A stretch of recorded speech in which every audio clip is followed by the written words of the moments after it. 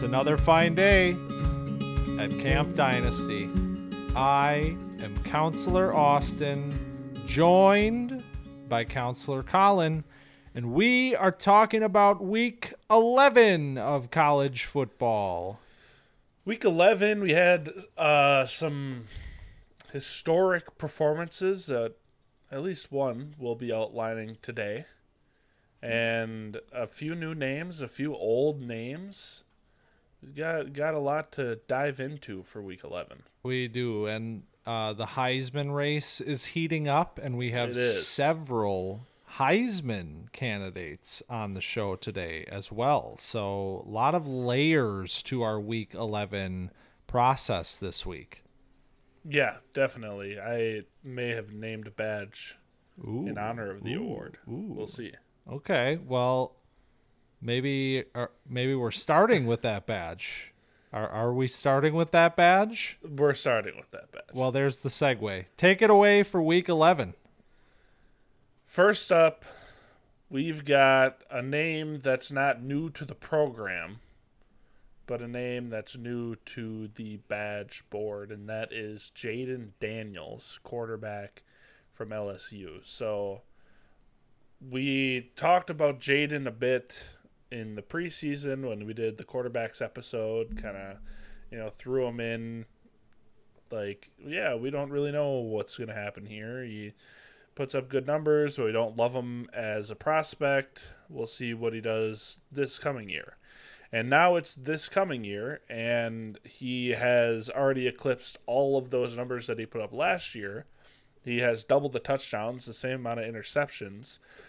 He already has 200 more passing yards, and this week, the week that we are talking about, he had 372 yards through the air, 3 touchdowns on 17 completions, which is good for 14 yards per completion. And he had 12 carries for 234 yards on the ground and 2 touchdowns. So that is the historic day that I was outlining at the top of the show. Numbers that we haven't seen before when it comes to passing yards and rushing yards in a game. So what do we think about Jayden Daniels? He's getting the Heisman badge from me because he has been putting up these, ridiculous, gaudy numbers throughout the entire season. And this was just kind of a feather in the cap for Jayden Daniels. Florida's defense was allergic to tackling in this game. I don't think Jayden Daniels didn't have to break a tackle to get to over 200 rushing yards, which is pretty good.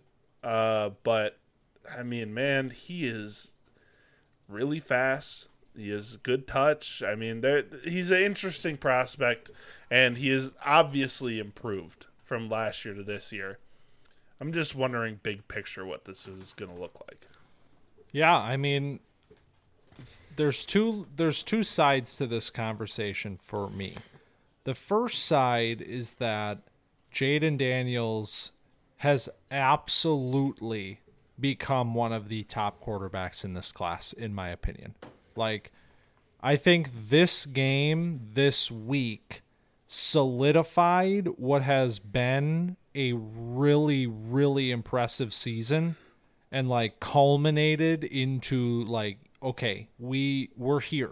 We are here with Jayden Daniels. This is a real NFL quarterback prospect, a real dual threat quarterback with elite rushing upside as well.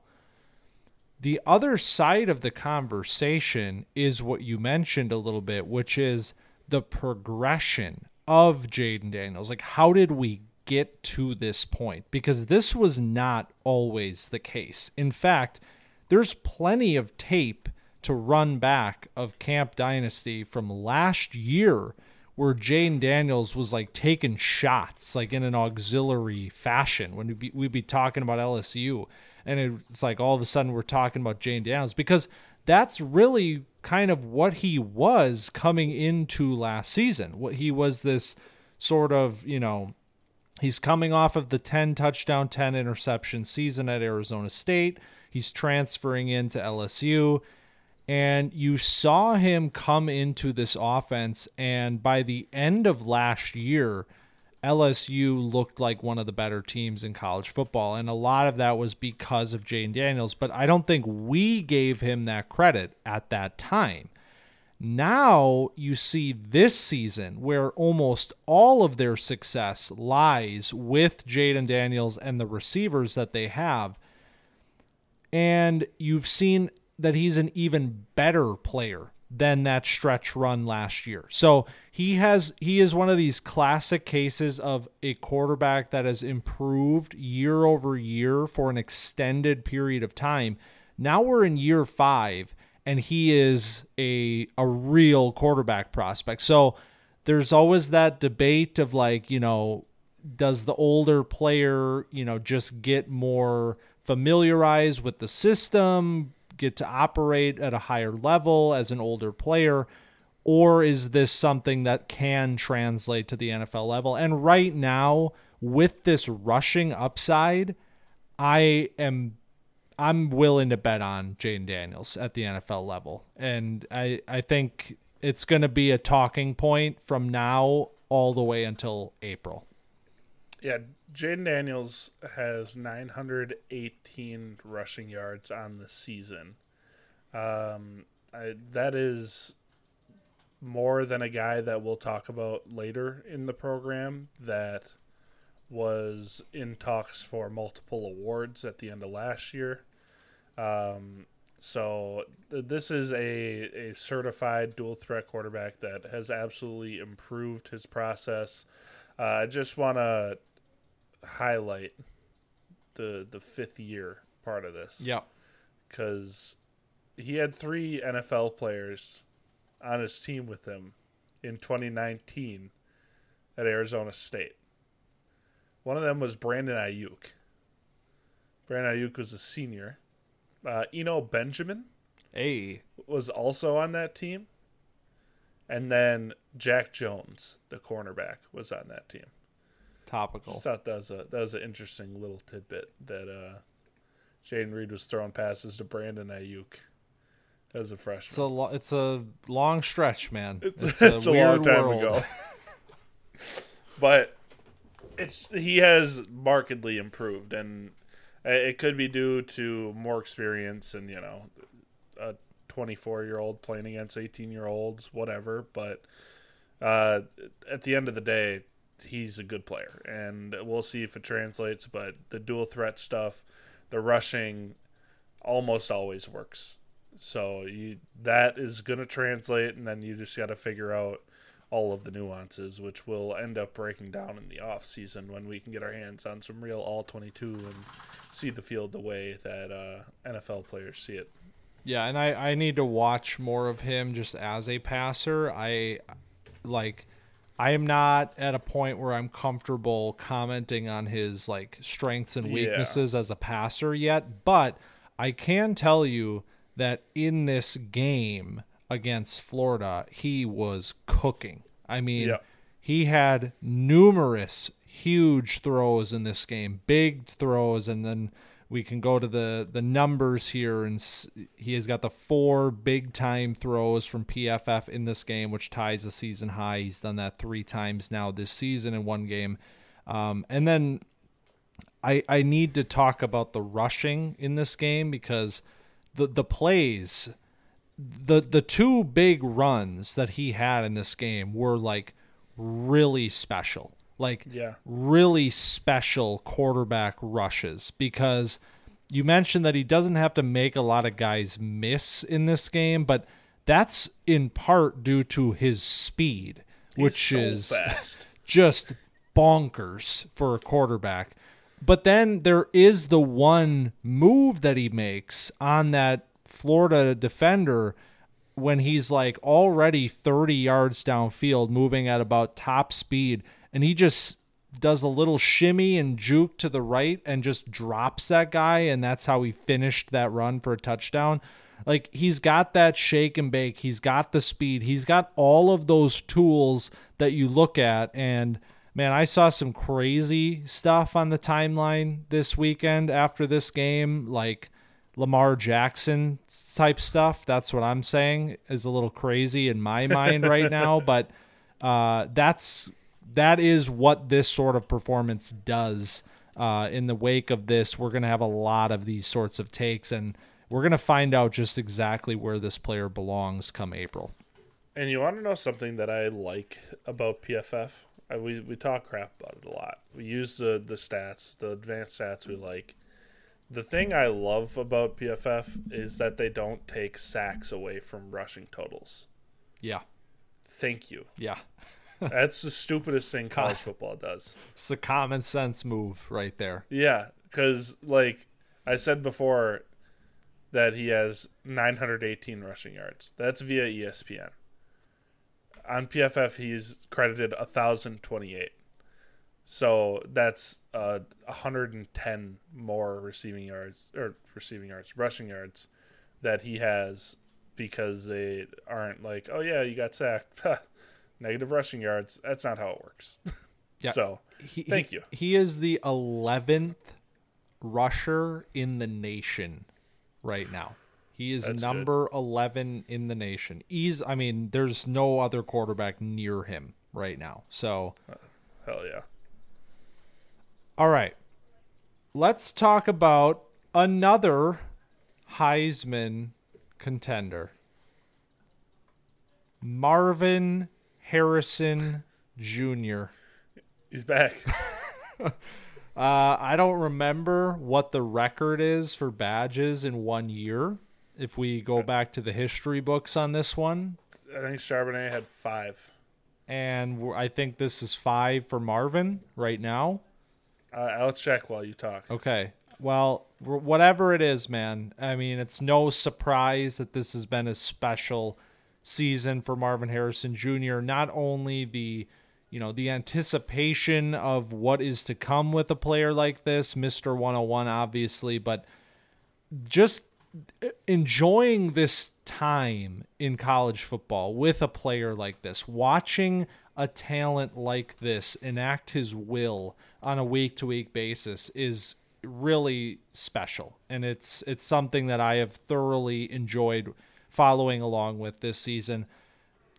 This week against Michigan State, 7 catches, 9 on 9 targets, 149 yards, and 2 touchdowns.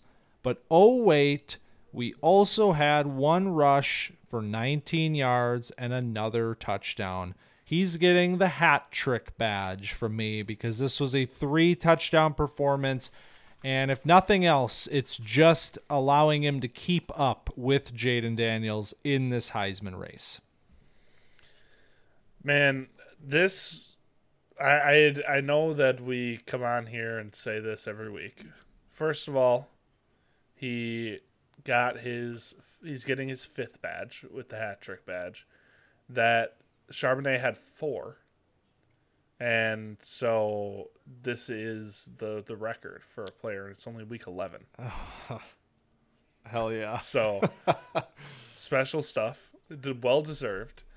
And what's coming in what I think was his best week, and like I said, we might come on here and say that every time. But man, the route running in this game was unbelievable. Like he was in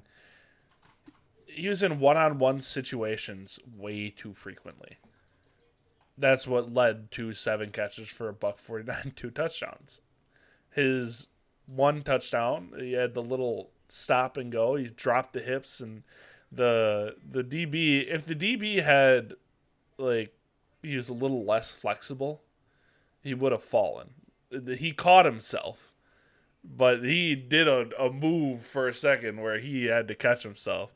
And then his second receiving touchdown, just one-on-one in the red zone, in the slot. What are we doing? Yeah. I think the guy's number was in the 40s, too. It didn't seem great all the way around. I mean, yeah. It hasn't been a great year for Michigan State. I mean, you leave this guy one-on-one, you got some problems over there. Let's just say that. But I mean, it's one of those things where like we all understand what this player is at this point, I think, like, and he proves it every single week. Like, it's not hard to notice what is going on right now, but just like you said, man, it's like every week you kind of come here and say, I think this was his best week. No, okay. This was his best week. He keeps getting better through this season. I mean, we talk about go all the way back to week 1 when it was like, oh my God, McCord and this offense is falling apart. And just to watch him overcome all of that, overcome whatever's going on, help this team get to number 1 rank. I mean, he's going to surpass his most likely will surpass his numbers from last year coming up here. We're already up to 12 touchdowns this year. I mean, and then you see it on a week-to-week basis in a game like this where it's the route running, like you said, and all sorts of routes. Like you get the little red zone, the little short stuff, makes him look silly. You get the deep stuff downfield where he's got 5 yards of separation on guys, and then you got the touchdown, the contested catch in the corner of the end zone, making it look easy again. I mean, everything is always on display on a week-to-week basis with Marvin, and that level of consistency in all of these areas is exactly why he is going to be a top 5 at least draft pick in the NFL. I know that the second touchdown he had, or I guess the third touchdown he had on the red zone slant is going to be happening on Sunday. I could just picture it. It's like that is exactly what he'll be doing when he's putting up points for your fantasy team someday. Yep. All right. Got a couple of Heisman contenders out of the way. Don't think the Heisman is in the cards for our next player, but he's a damn good player, and he's getting his 3rd badge of the year. Yeah, Devin Neal is one of my favorite running backs to watch. He's a riser through this season for sure out of Kansas, and he's getting the glider badge for this game. Played Texas Tech, had 19 carries, 137 yards, and a touchdown. He also had 2 catches for 12 yards, but their quarterback got hurt in this game. Their starting quarterback. Their backup comes in, who is a freshman, and they were down 3. It was 3rd and goal with 30 seconds left, and they had run Wildcat a fair amount of times in this game because, freshman quarterback, whatever.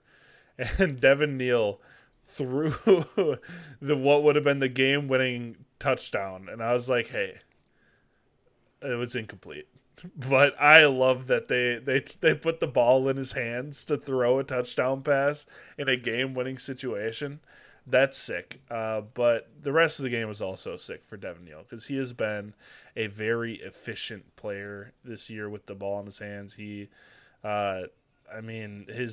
big run, he had the 60-yard touchdown run in this game where he did something that, he didn't lose any speed on a juke, and he made like 2 guys miss and kind of like split them, and then just kept going full speed and beat everybody else to the end zone. And I didn't understand it. I texted you when I saw it. I was like, what is this? Is this a possible thing to do? And Devin Neal has just been he's a nice, elusive player that can do dirty work and will put his head down and make it happen, get a few extra yards, which I love. So I want him to get worked in the passing game more because at the beginning of the season it seemed like he was getting some more receptions where he could make something happen. Now it's a lot of dump offs. So I just really like Devin Neal. Yeah, okay, so here's the thing. I saw somebody on Twitter this week being like, oh man, Devin Neal, he's so good. He's going to be so good for Kansas next year. And I'm like, man, we might be reaching a point where he's not going to be at Kansas next year because I mean, he is a junior, but like you've said all year, I mean, he's having a great year. He's showing so much ability, so much elusiveness at his size. I mean, this is not a small player. He's very elusive. He's very quick. Shows off some speed. And the pass game stuff, I mean, yeah, they've kind of like tapered it off from that early start that he had, but he's proven that he's an effective pass catcher. Like, he's a player that can get involved in the pass game, especially with his skill set as well. So he's a really fun player, and I'll be interested to see, I mean, will we get the early declare out of him?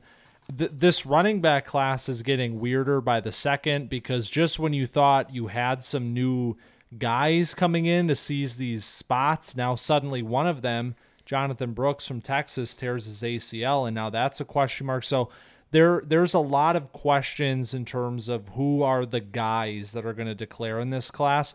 Neal's not a name that is being talked about much, but he certainly has the skills to put his name in this draft and be one of the better players in the running back class. I found a GPS of Devin Neal from this game, from the 60-yard touchdown. And what do we got? So he was going 14 miles per hour, 14.7 to be exact, before the juke. He slows down to 14.4 during the juke, and then is immediately going 15 miles per hour.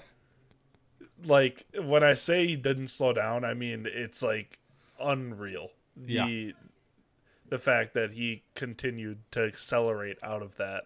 And he's just it's just elusive. He's one of your guys, man. He's one of your guys. He's one. I'm putting my banner on Devin. Yeah. One of the my guy banner. We're getting there. We're getting a few of these guys, both sides, picking out some my guys already. Hell yeah. Well, I got a my guy, but he's no surprise. How about Troy Franklin? I'm adopting him as my guy too. I mean, yeah. I think you lose a little bit of that my guy-ness on these players when they become elite talents, and that's exactly what Troy Franklin is becoming, in my opinion. I mean, we've talked about him many times this year, but it's been a few weeks, and the production really hasn't slowed down or anything. It's just like, instead of having 140 yards every week, has like 80 or 90. I mean, that's what this player is this year. He has been consistently productive, consistently dominant. And in this game against USC, he didn't need a lot of looks to put those numbers on the board. Troy Franklin is getting the efficiency badge from me, a favorite here at on the program, because he only had 2 receptions this week on 3 targets, but he also had 147 yards on those 2 catches. If you're doing math at home, that's good for 73.5 per reception, one of which went for a touchdown. I mean, he is, even when he's not getting 10 targets, he is making his impact felt in huge ways. And Oregon, I mean, looks like a wagon right now. They absolutely look like a wagon. The offensive firepower that Oregon has is impressive. Bucky Irving and Bo Nix and Troy Franklin, who we're talking about here, who has 3 badges on this season, now getting his 4th. So we're talking about records with Marvin Harrison Jr. He's got 5. I mean, Troy Franklin's right behind him with 4. That's kind of a testament to how the badge process has changed this year also. But, man, Franklin is so smooth. This guy is the speed that he has on top of the crisp route running is why he's become one of my favorites also here. Just the complete package out of a wide receiver. And this game was kind of funny. Just like the 2 catches.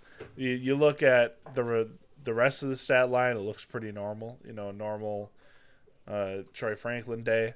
But then it's, he did it on 2 catches this time instead of, like 8. So I enjoy watching this Oregon offense in general, and this USC Oregon game. A lot of fun. A lot of fun. I mean, USC, for better or for worse, has been involved in a lot of these fun games. Entertaining, yeah, if nothing else. Yeah, unfortunately not. The defense has let them down, and specifically the play in this game. I mean, the stat line looks great, obviously, but only 2 catches. Well, the play that really is like, yeah, he's getting a badge this week, was the first catch, which was the touchdown, where it's a short post, and Troy Franklin catches the ball, and he is just gone in the blink of an eye. And the safety, number 4, was catching a lot of flack on social media this weekend for his effort on that play, because I don't know if it was just a plain misread or if he, didn't adjust for Franklin's speed enough. But man, Franklin had this guy turned in all sorts of circles, and he had no chance. Franklin easily beat him to the end zone despite having about 20 yards on him when he caught the ball. Just, I mean, scorching speed from a player of this size. And I don't know what 4 was doing there, but I'll take the highlight for Franklin. That's for sure. Yeah, Max Williams, I apologize, but you got embarrassed in this game. I mean, it was like, I can't remember. I think it was DeAnthony Thomas, the highlight where he's running behind the safety and he just like turns him around 3 times, then run past him. It was reminiscent of that, where he's just like running behind him, and Williams is trying to slow him down, and then didn't do that, and Franklin burned him to the left side and went the rest of the way to the house. So Franklin is looking like he's going to be another one of these either first round or very early second round receivers in the NFL draft and in dynasty drafts too. Yeah. The one thing I will say quick before we move on, just because this is something that is happening as we're not talking about him in the last few weeks, the drops have continued for Franklin. So this is kind of something to monitor with his game, is like this weird kind of hands issue that he's had this year, because he was very clean last year, only had 2 drops on 83 targets, 3%. This year, 8 drops on 84 targets, and that is about 12%. So something. I'll blame Bo Nix. Yeah, we could blame Bo Nix. I'm up for that. I don't know if that really. Yeah. We can just do it anyway. That's right. We don't need facts to back us up. That's not how sports media works. Did you have you seen Mark Cuban talking to Skip Bayless about substance in sports media? No.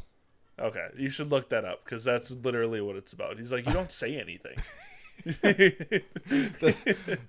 No, now we're getting exposed. Do we say anything? Yeah. No. Anyway, so we're going to talk about Blake Corum, who has less rushing yards than Jaden Daniels. That's a number. There's a stat. Yep. But he had a great game this week against Penn State when they really needed it. Did it for Harbaugh. I don't even want to talk about this. All right, I'm talking about it. God damn it.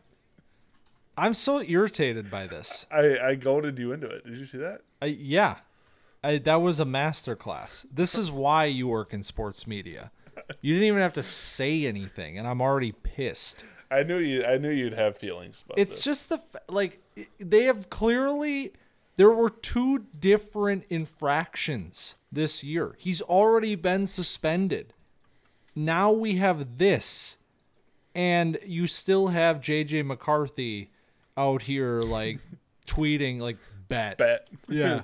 Oh my God, JJ, Gen Z's quarterback, like talk to me when you're good. All right. That's what I'm going to say. Like add JJ McCarthy directly. Yeah, I'm going to add JJ McCarthy. The JJ McCarthy stuff, man, I'm not there. I'm not even close to there. And so that's a different conversation for a different time. But I just want my feelings to be known about JJ McCarthy before it soars into oblivion.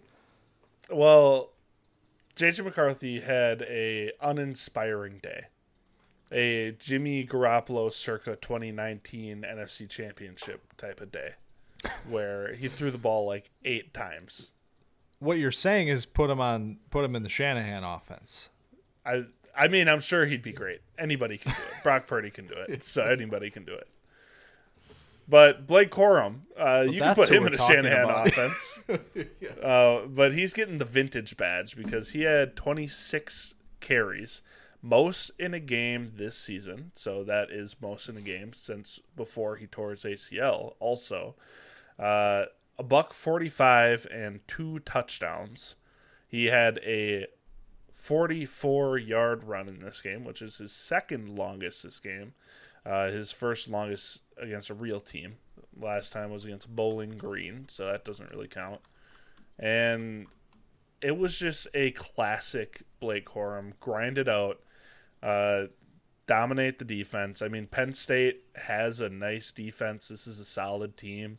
And Michigan just abused them in the run game, and Corum was the main proponent of that. He was going between the tackles and just getting 4 or 5 yards every single time, falling forward, getting skinny. I mean, everything that we praise about Blake Corum and that we said who he was last year before the injury, when we were talking about potential Heisman stuff, that showed up in this game. There was a period in the third and fourth quarter where they did not throw a pass because they could lean on this run game. Like I said, I think J.J. McCarthy had 8 total pass attempts in this game. Like, this was a complete dominant game on the ground, and Blake Corum headed that attack. Yeah, this is a good moment in time to kind of do a little bit of a checkup on Blake Corum, just because, like you said, I mean, this was a bit of a vintage performance. The numbers this year have not been gaudy, which is, why we end up not talking about the player for a while here. But this is a good opportunity to kind of say that this, I mean, in the wake of the torn ACL, you expect things to look different, and certainly they did in terms of the carries that he was receiving. But, I mean, he is also a much different runner this year. He is not the same runner that he was last year, a player that forced 73 missed tackles last year, that showed a lot of breakaway ability as well, even in those dirty situations that he was so good at. All of a sudden, he's got those big chunk plays that come out of those situations. This year has been a little bit dialed back in all of those areas. He's been a little bit less elusive, a little bit less explosive, and it's, it's worth bringing up because of the scenario here where he comes back from this injury. He returns to school. He's 1 year older. We already had some questions about, what is his upside in the NFL? And now we see the performance regressing a little bit. He's going to be a really interesting case of, where does this player land in terms of dynasty running back rankings, just because I think all of these things kind of working against him, things that we as dynasty players kind of tend to shy away from a little bit, they're all kind of coming to a head this season. But that all being said, this week, this performance was a bit of a reminder of what Blake Corum can be when he looks like that player from last season, and one that was very highly regarded as a running back prospect. So this final stretch here, Michigan's going to be playing some really big games, important games, playoff games.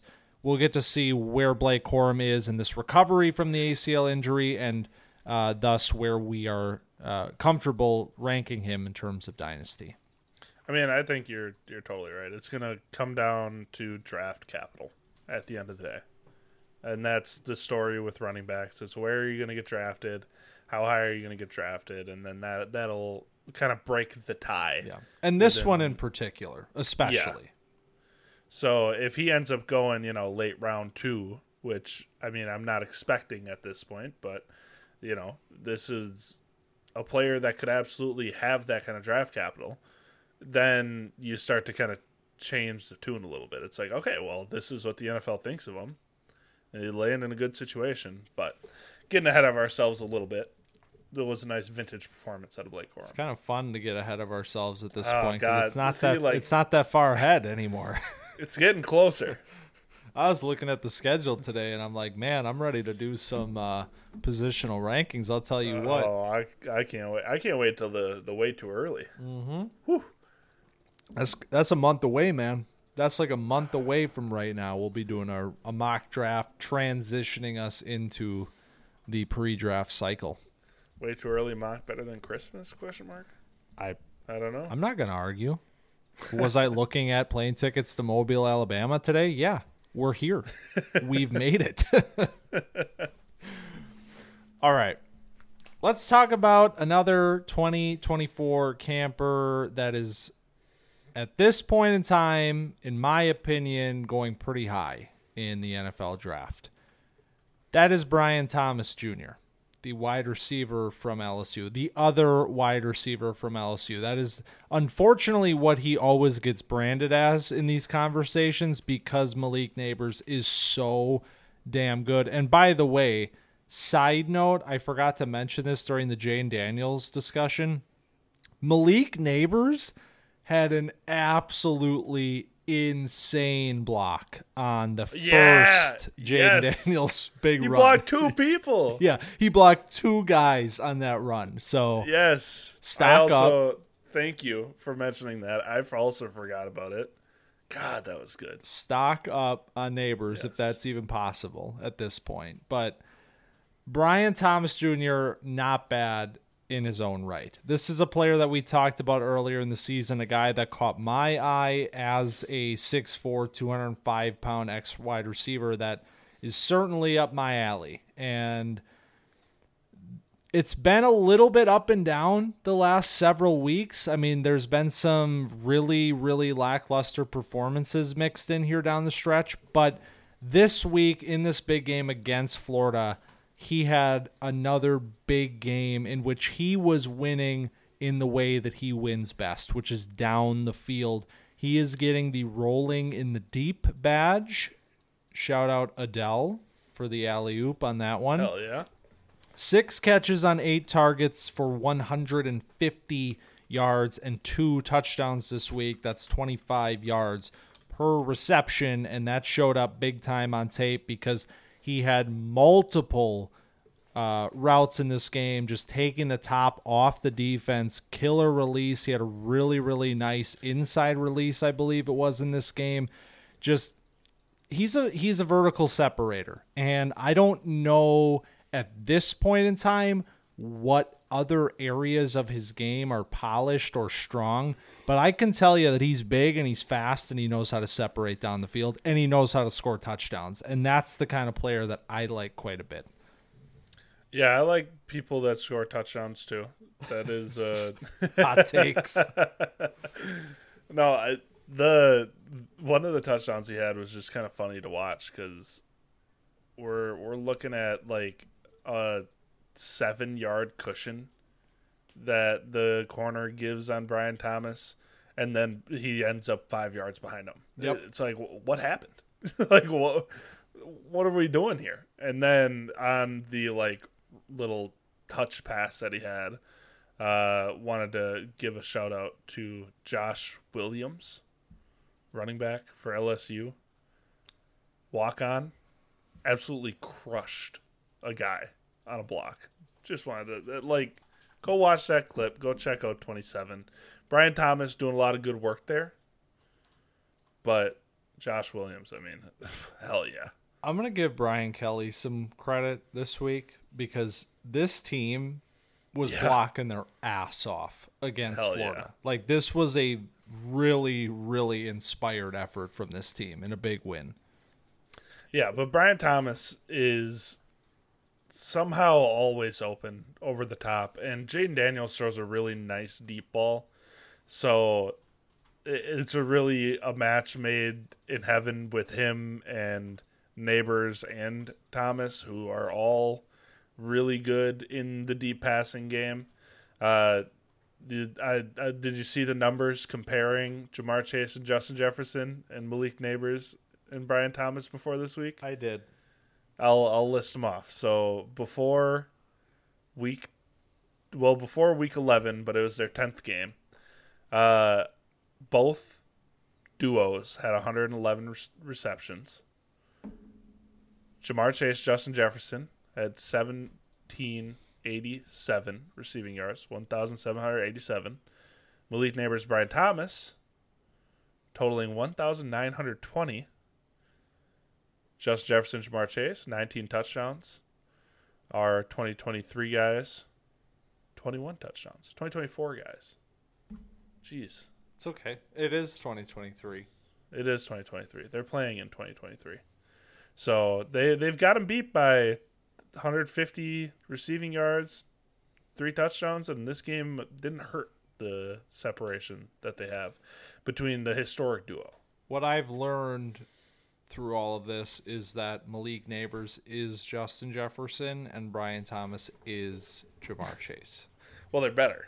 Then were you listening? Well, they are better, but I'll at least I'll do a little bit of a benefit of the doubt thing and just say they'll be as good as those. Well, two. I guess because Jane Daniels is better than Joe Burrow. So. Right. Obviously. He can run. Yeah. Can Burrow Exactly. move? No. I Never seen him run. Did you watch the first 3 weeks of the season? Definitely can't. No, it's all fun to joke, but man, I gotta say these 2 players from LSU are really good. One of them is elite as far as I'm concerned, and this one is not too bad in his own right. Brian Thomas Jr., remember the name. Yeah, seriously. I mean, in all reality, they are 1st and 4th in receiving yards in the SEC for a reason. Like, this is a serious duo, and Brian Thomas is being overshadowed by Malik Neighbors. And Malik Neighbors, I mean, in his own right, like you said, incredible prospect, but Brian Thomas is working his way up. Let's talk about another quarterback from the SEC with rushing ability. Look at all those segues. Look at that. So I'm giving the Ball of Clay award. Ooh, I see where you're going with this. To Jalen Milroe. So Milroe has had a very up and down season. He's an interesting player. But, I mean, man, he had 6 touchdowns in this game against Kentucky, 234 in the air, and it was just a nice little... It's just pleasant to see Jalen Milroe because he made a lot of decent throws in this game. He also had 5 rushes for 33 yards and 3 touchdowns on the ground. So what I really appreciated was the touch in this game because we know Milroe can sling it. We know he's got the deep ball. We know he's got the arm strength. And he had a lot of touch in this game. There was a bunch of tush pushes in this game. You know, it's taken over college football. The 2 of his touchdowns came on QB sneaks, which is fraudulent, I understand, but they count for 6 points in fantasy. I tell you what, you ask anybody that has Jalen Hurts. They're pretty happy when they're down at the 1-yard line. That's free 6 points. So... I mean, I guess I don't know where I sit on Jalen Milroe in general, but it's games like this that are encouraging. And then there's, many other games that are not as encouraging. But it seems like he has underwent a fair amount of growth through this season. He's only a junior. I mean, he's one of the younger quarterbacks that we've talked about. He does not have to come out this year, and he probably won't. I don't expect him to. But if he does, it'll be a risk that I'm sure a GM is willing to take, given the track record of mobile quarterbacks and guys with this kind of arm talent. Yeah, I hope that he doesn't come out, because I'm very interested to see what another year of development at the college level could look like for Milroe, especially on this Alabama team. I mean, I think this year was a bit of a growing pains year, a transitional period in the program. And even then, I mean, obviously it's Alabama. They're still a good team. But I think getting to watch Milroe next year as the no doubt starter, on this team, another year in the offense, another year of development behind him, I think he really has something beyond what I would have ever imagined coming into this year, because this was a player that you were pretty excited about from the limited action that we saw of him last year. And I was incredibly skeptical based on that complete lack of volume and the lack of flash that I saw as a passer from him last year. And to be quite honest, earlier in this season, a lot of those passing issues were present in his game.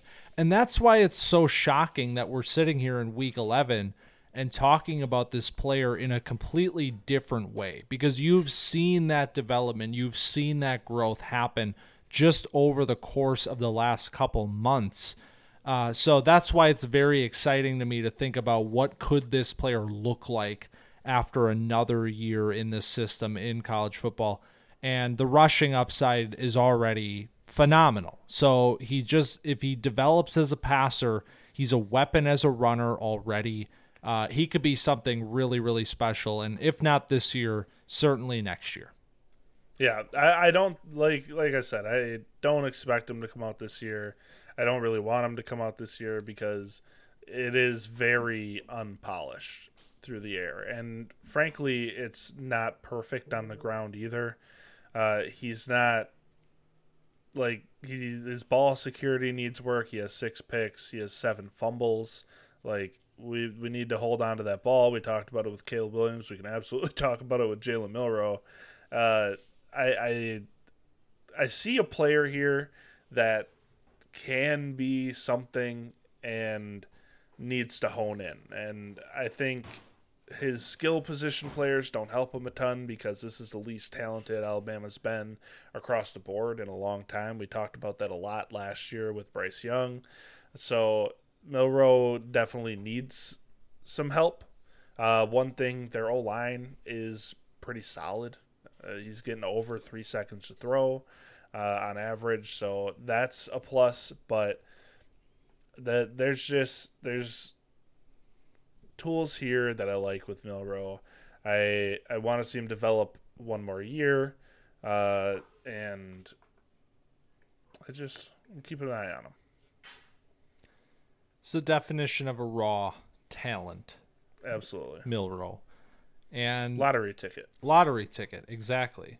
And our next player, the last player of this week, is the opposite, the antithesis of young, raw talent. It's a player who's been around for a while, and that is Cody Schrader, running back from Missouri. If you watched college football this weekend, or honestly, if you've watched Mizzou at any point this season, you know who this player is. Cody Schrader is having a fantastic season right now.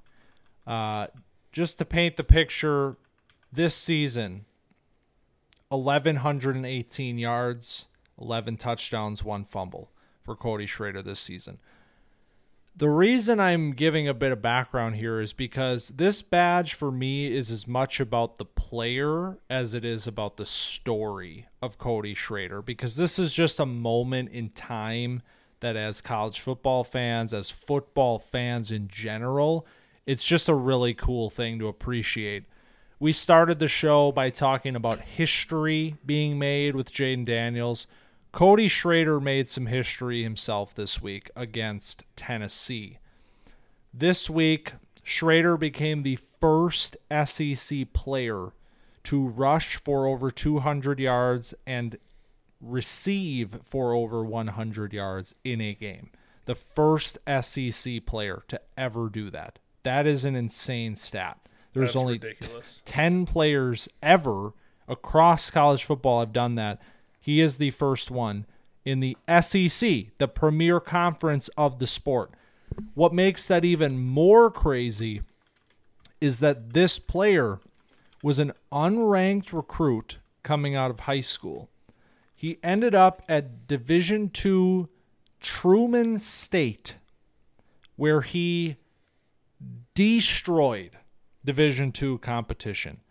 He finished his last season at Truman State with 2,074 rushing yards and 24 touchdowns.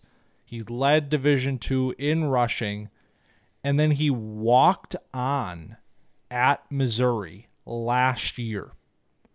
In his first year at Missouri, he had 739 yards and 9 touchdowns in his first season against SEC competition.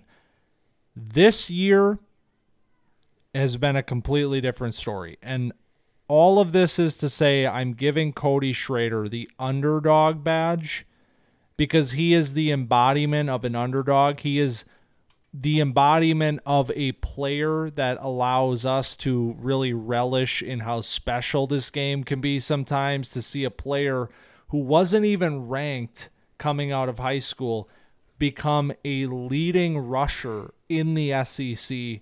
Right now, he is 7th in the nation in rushing yards.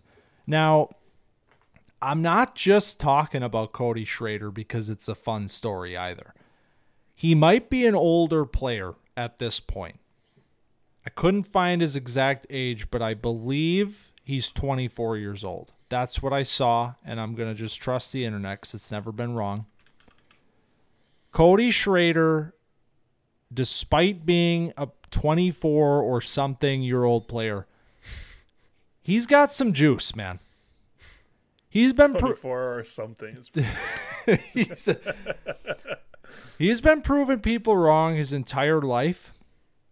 And when you watch him, you're like, yeah, what happened here? Like, what happened that this player ended up playing D2 for 4 years, walked on in the SEC, and became one of the best running backs in the entire conference?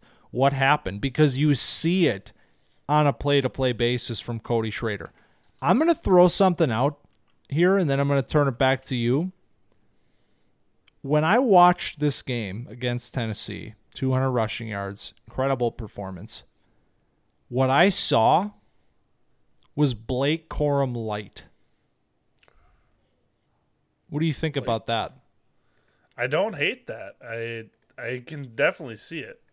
He's got the same kind of shiftiness, and he doesn't go down easy, and he can pop a big run pretty frequently. Man, he's just a really, really sound player.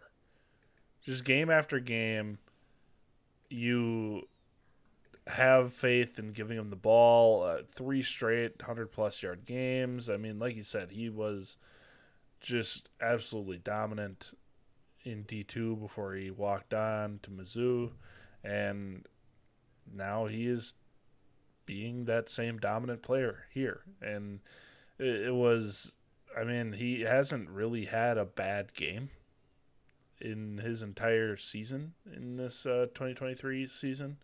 So talk about a guy that might be old, might not. I think I got that number from like a LinkedIn page or something. Like it was the weirdest place to find a 24 popping up, but It is literally impossible to find. I'm really trying, and I couldn't do it. But he just is more sudden than I expected.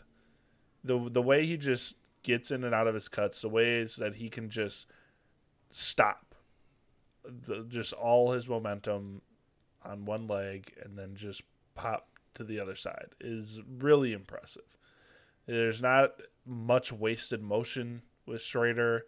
Like, it's just a very fundamentally sound running back that has some juice and breaks tackles, does the dirty work, and then blows it open every once in a while. So, on top of the story being fantastic, he is also a fantastic player. yeah, I'm not going to sit here and say like, "Oh my god, watch out for Cody Schrader, like top 5 dynasty running back." 101. Like this is one of those points in time where I think the NFL draft kind of creeps in here and you say to yourself like, yeah, maybe we're not going to care too much about Cody Schrader in dynasty, but I think this player's getting drafted. I think Cody Schrader is a day 3 flyer sort of running back at this point.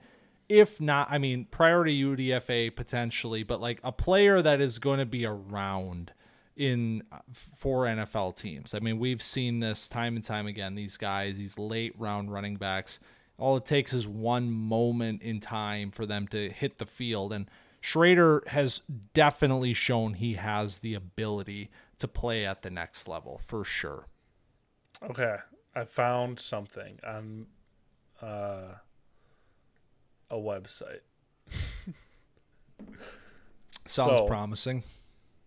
Dave Matter of the Mizzou Morning Matters newsletter says that he's 23 as of September 29th, 2023. So that's that's on the University of Missouri Athletics official website. I believe that then.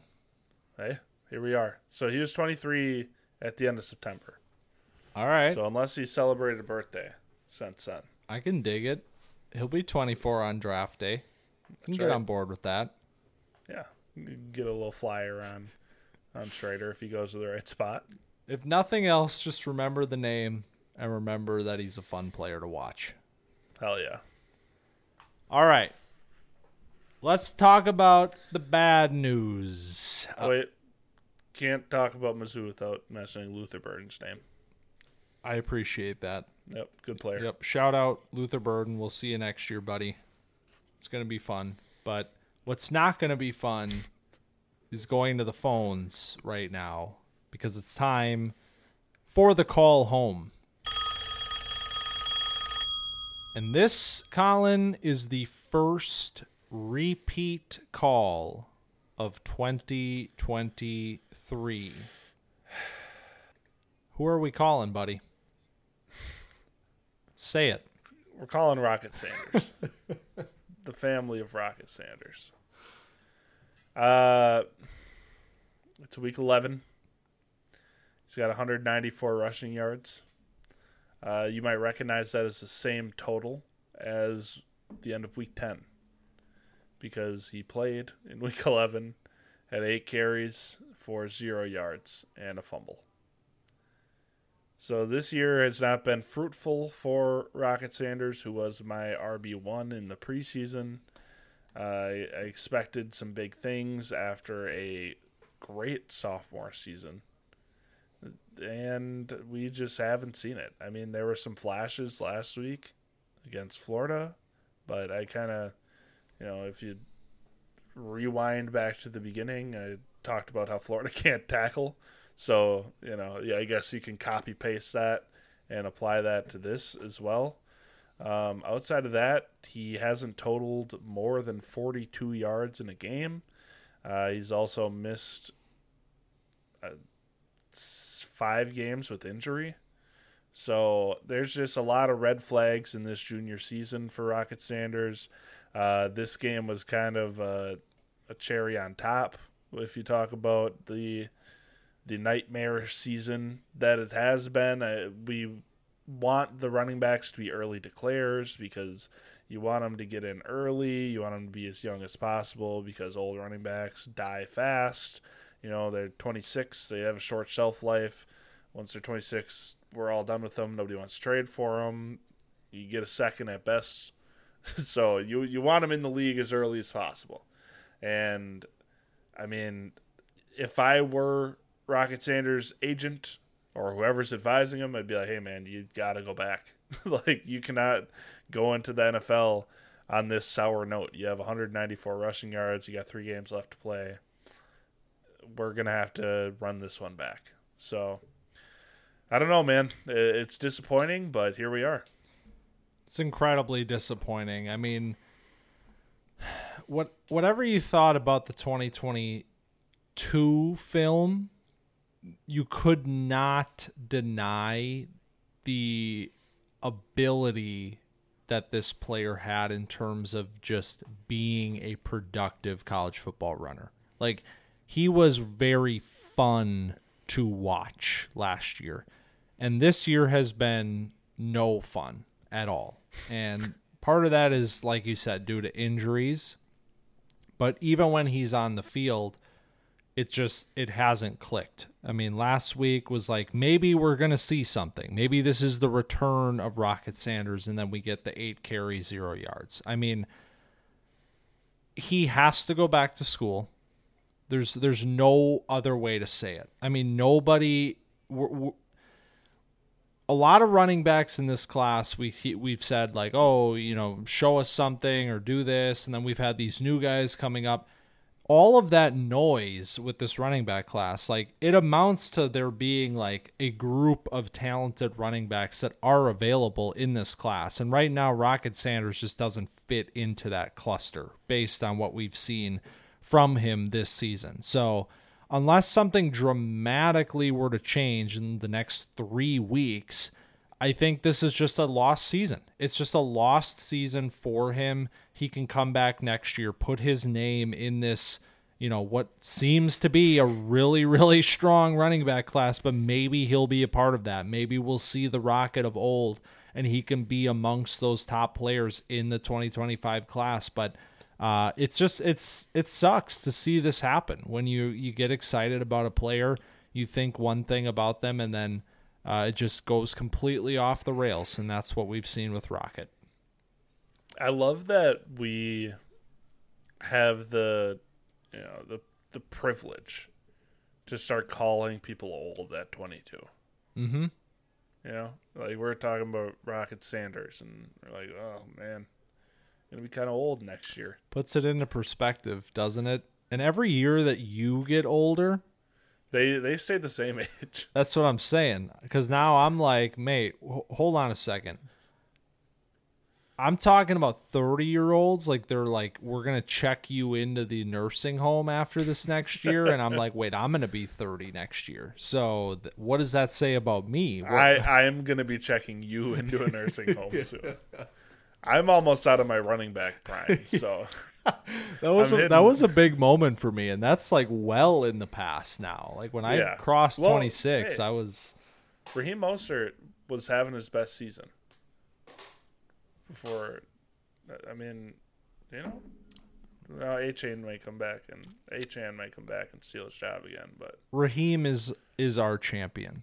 He is the right. Plus 30 champion. The old folks. Yeah. You just, in the nursing home, it's just Raheem Mostert highlights. Yeah. And like Jerry Rice highlights. Same players, different eras. Exactly. All right. We're already talking about the NFL. So why don't we just gather around let me light this the campfire and reminisce on the campers of old on All Grown Up.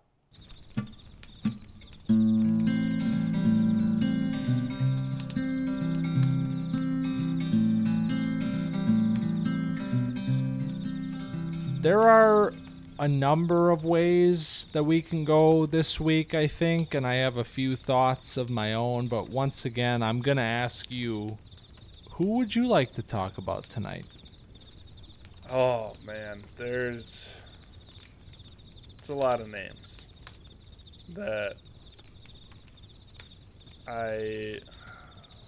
Keaton Mitchell Bingo. is the one Bingo. that we have to talk about. Somebody that I don't think we talked about at all on Camp Dynasty last year, maybe in passing.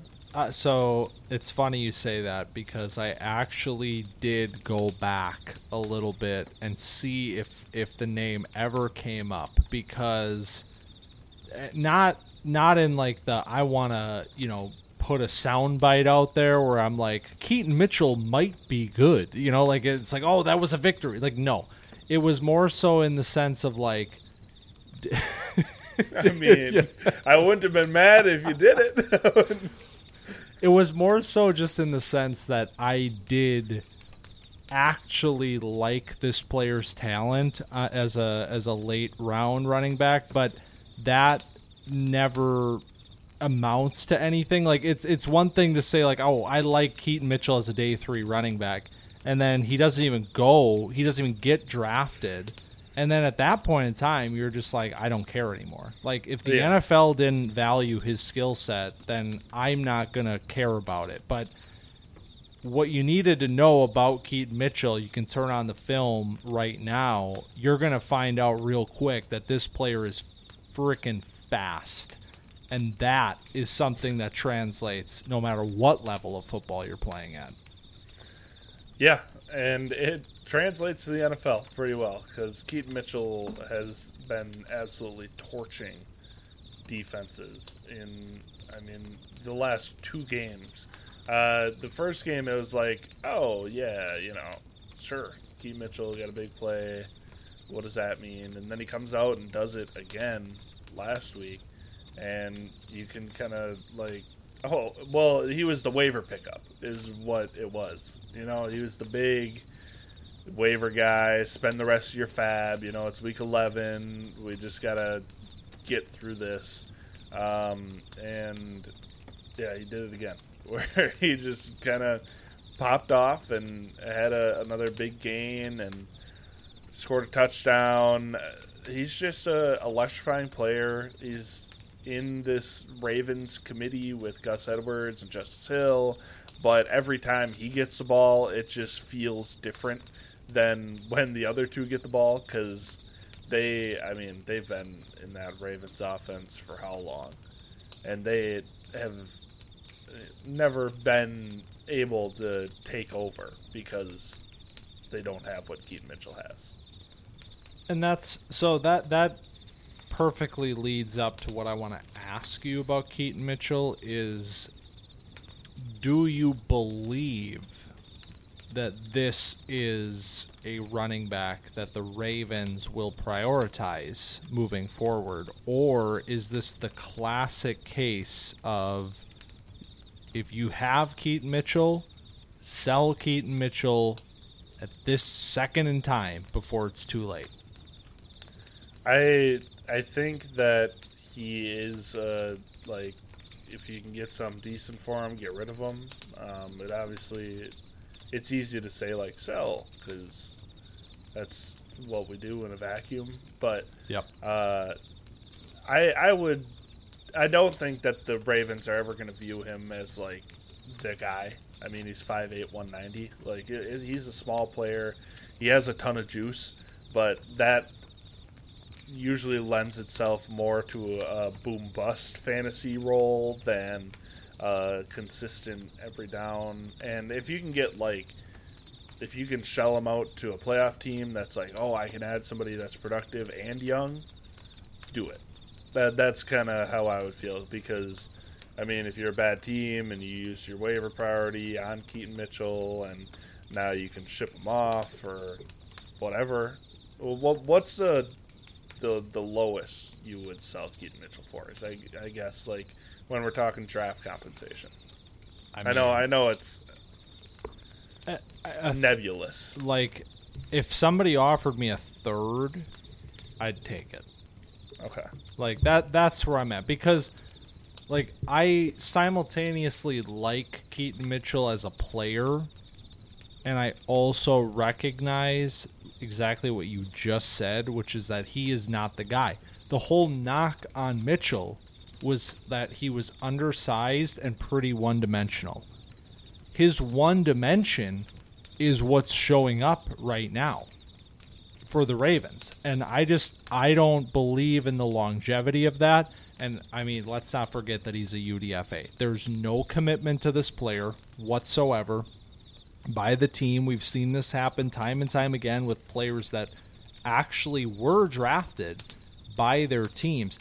This is, to me, the quintessential moment in time player where we can capture the excitement of folks that think, okay, this is the guy right now. And if I can get a third for him, I'm moving him because I don't see him as a long-term asset. And I think one bad week and his value's gone. Okay. I'm going to do the thing that you do to me. Would you rather have Keaton Mitchell or Alexander Madison? I mean, Okay. I guess at that point I'll take.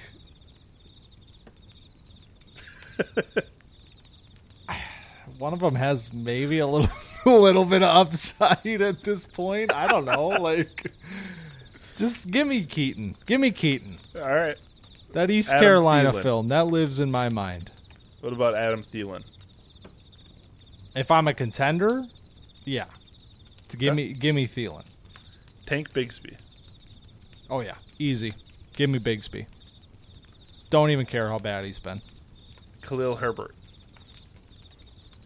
Give me Herbert. Okay, so you are way lower than consensus on KTC because next are second round picks. It's 2026 mid second, which I'm assuming you'll take a second, Oh yeah. and then 2025 late second. So you have them about 10 slots lower than KTC has them. Which, like, it completely checks out. I mean, like, Yeah. people are going to overreact to it. That's fine. Like, and I hope I'm wrong, to be honest with you, because he is a really fun player to watch. Like, his game from East Carolina to now is a very fun brand of running back football. I just have very serious doubts that he can ever be the guy for Baltimore. And we've already talked so much about what if they add Braylon Allen? What if they add one of these power running backs from this draft class? Like, that is something that they are, that's certainly in the cards. We've seen running backs with like high day 3 capital get displaced in 1 year because of this sort of thing. And Keaton Mitchell, I mean, he's been excellent, but I'm not going to be a prisoner of the moment until this becomes like unavoidable for weeks and weeks and weeks and weeks. Who do you got for me? All right, I want to talk about Jonathan Mingo. This has been a player that I've been wanting to talk about for a few weeks, just because he is a player that climbed the boards later in the process, specifically climbed my board quite a bit. I really started to like what I saw out of Mingo, despite the fact that he was a raw player coming out of Ole Miss, which is not that's not atypical of these Ole Miss players. It's a little bit of athlete and what can we, how do we project them as wide receivers at the next level? Mingo, for me, is a player that is plummeting in terms of dynasty ranking, and he's a player that I am still interested in acquiring from any manager that is, like, sick of it. Like, sick of Carolina, sick of Bryce Young, and all of the stuff that's going on there right now. Like, I do still think that Mingo, all things considered, was a raw player, has been dealing with some injuries already thus far in his career, and is dealing with this very not ideal situation in Carolina. I still think there's talent there. I'm not saying that, I think I was too high on him. Like, retrospectively, I can say that I was too high on him. But that being said, where his value is at this point in time, in my opinion, is way too low. Right now, he is the 26th ranked rookie on KTC, wide receiver 51 in Dynasty. I mean, that's right in terms of the production, maybe, if you look up the list, but I still think the talent is there enough where I'd be looking to take a flyer on this player. Yeah, I mean, if you're getting them basically for free, I mean, like, you'll have to trade like a late second, early third, whatever. I mean, I don't mind taking a shot on Mingo because the only way this offense can go is up. That is the honest truth about this. They got to find a way to get him the ball. They don't have very many dynamic playmakers on this offense. Adam Thielen is getting funneled the ball in this offense. That's concerning. He's 31.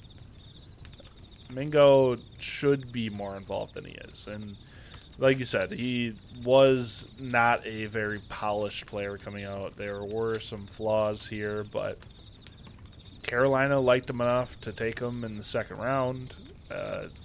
We liked him a lot in the pre-draft process. There's a lot of physical ability there. Their O-line needs to get better. Bryce needs to get better.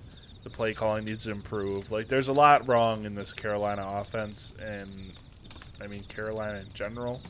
But I don't think Mingo is one of the things that's wrong with it. Yeah, I saw a take this weekend that was like, you know, Carolina forced the Mingo pick because they were trying to give Bryce weapons. And I'm like, well, I mean, there were other wide receivers available that I think were more typically, you know, thought of as early second-round picks. It's like, I think the talent is fine. Like, I think the spot in the draft, like, maybe it was a little high, but, like, I still think the talent is fine with a player like Mingo, but it was developmental. He was never supposed to step in and be like the wide receiver one immediately for Carolina. Like, that was never supposed to be the case. And so I think people are, you know, just with everything that's happening and, you know, how, God, I don't even know how to break down Bryce Young at this point, but everything that's going on there is just, it's not good right now, and it's a good situation to get in on a raw player who can develop as this team and as this situation improves, ideally. But I will say, man, I do regret pretty intensely moving Jonathan Mingo ahead of Josh Downs in my rookie rankings. He didn't get far ahead of him, but he got ahead of him. And that's one that I wish that I could have back. I mean, Josh Downs has been sensational so far this year. I don't know what happened between the beginning of our draft cycle and when we got to, like, the actual draft season. Why we moved him down or anything like that, because we liked him all year. Well, to be fair, I mean, we didn't move him down all that much compared to where he was getting drafted. I mean, you still had a first-round Dynasty grade on him, didn't you? I'm pulling it up right now. I'm pretty sure I did. Like, I think the noise got a little bit louder for some other guys, and Downs kind of faded away, and we stopped, like, standing on top of the hill for Downs a little bit, but, like, it never really manifested in rankings, because he was my 15th player in the class in my final big board. I gotta double approve something to get into my account. I'm losing my mind here. I'm pretty sure I had him at 10 or 11. Yeah, I believe that's 10. But I think he's with Minshew. That it's been a theme that he has been really good. Like, he's been getting peppered with targets. They throw a ton. They throw a lot of short passes with Minshew. In this game specifically, Against New England, he only had 2 catches, but he had 40 yards. He's making big plays every game. So we like this player. I told people, it's like, hey, I have him in the first round. I understand if you want to move guys ahead of him, and a lot of people had him like late second. I never understood that. Like, he's a shifty slot guy that also has jump ball, contested catch abilities that we haven't really seen yet. So I want to see some of that, and I'm sure Minshew can give him some of those opportunities. But I just can't wait to see what this offense looks like in 2024 when it's like fully assembled, and the rebuild is nearing completion, where we get to see Anthony Richardson hopefully fully healthy, with Jonathan Taylor hopefully fully healthy, and then this wide receiver room with a year under their belt. Yeah, we will do a 2023 redraft as we did last year with 2022, even though those guys were not players that we had receipts on. Like this year we actually have those receipts on these players, and we'll have a chance to really dive in, talk about, where we are right now or at that point in time, and then kind of reflect on the process and what did we learn about these players 1 year in. And for Downs, for me, that's why we do this, man. It's a learning experience every year. Trust your eyes, trust your gut. Downs was a player that passed all of the tests. He passed the eye test. He passed everything that you wanted to see. He was a player that was a top 5 wide receiver for us from summer until just about the very end. And then you start to let that NFL noise creep in just a little too much.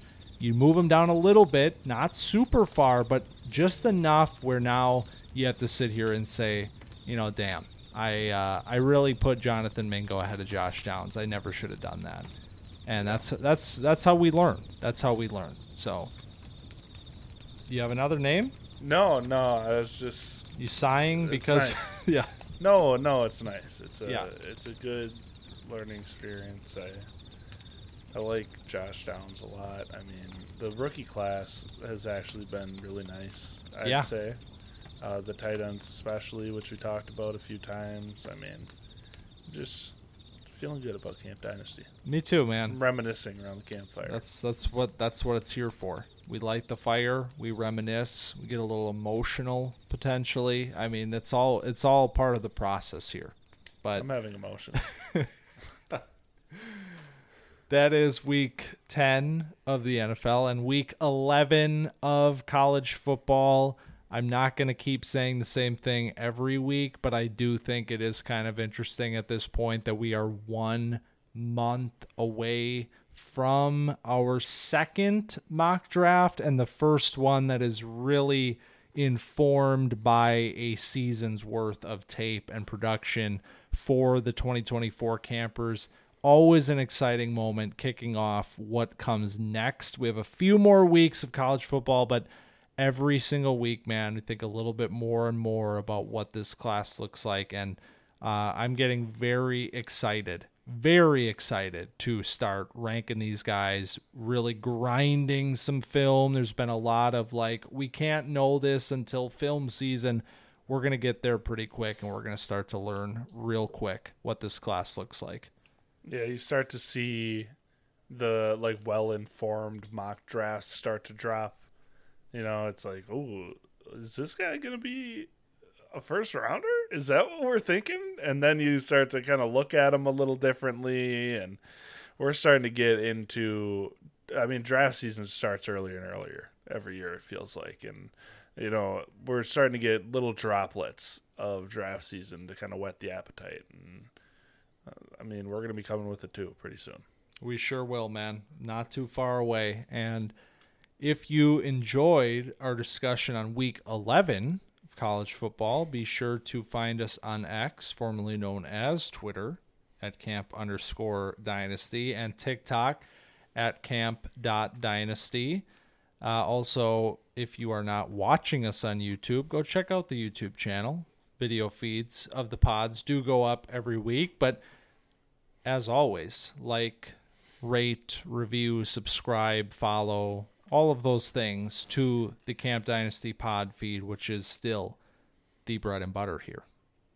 Yeah, it is. I love a good bread and butter.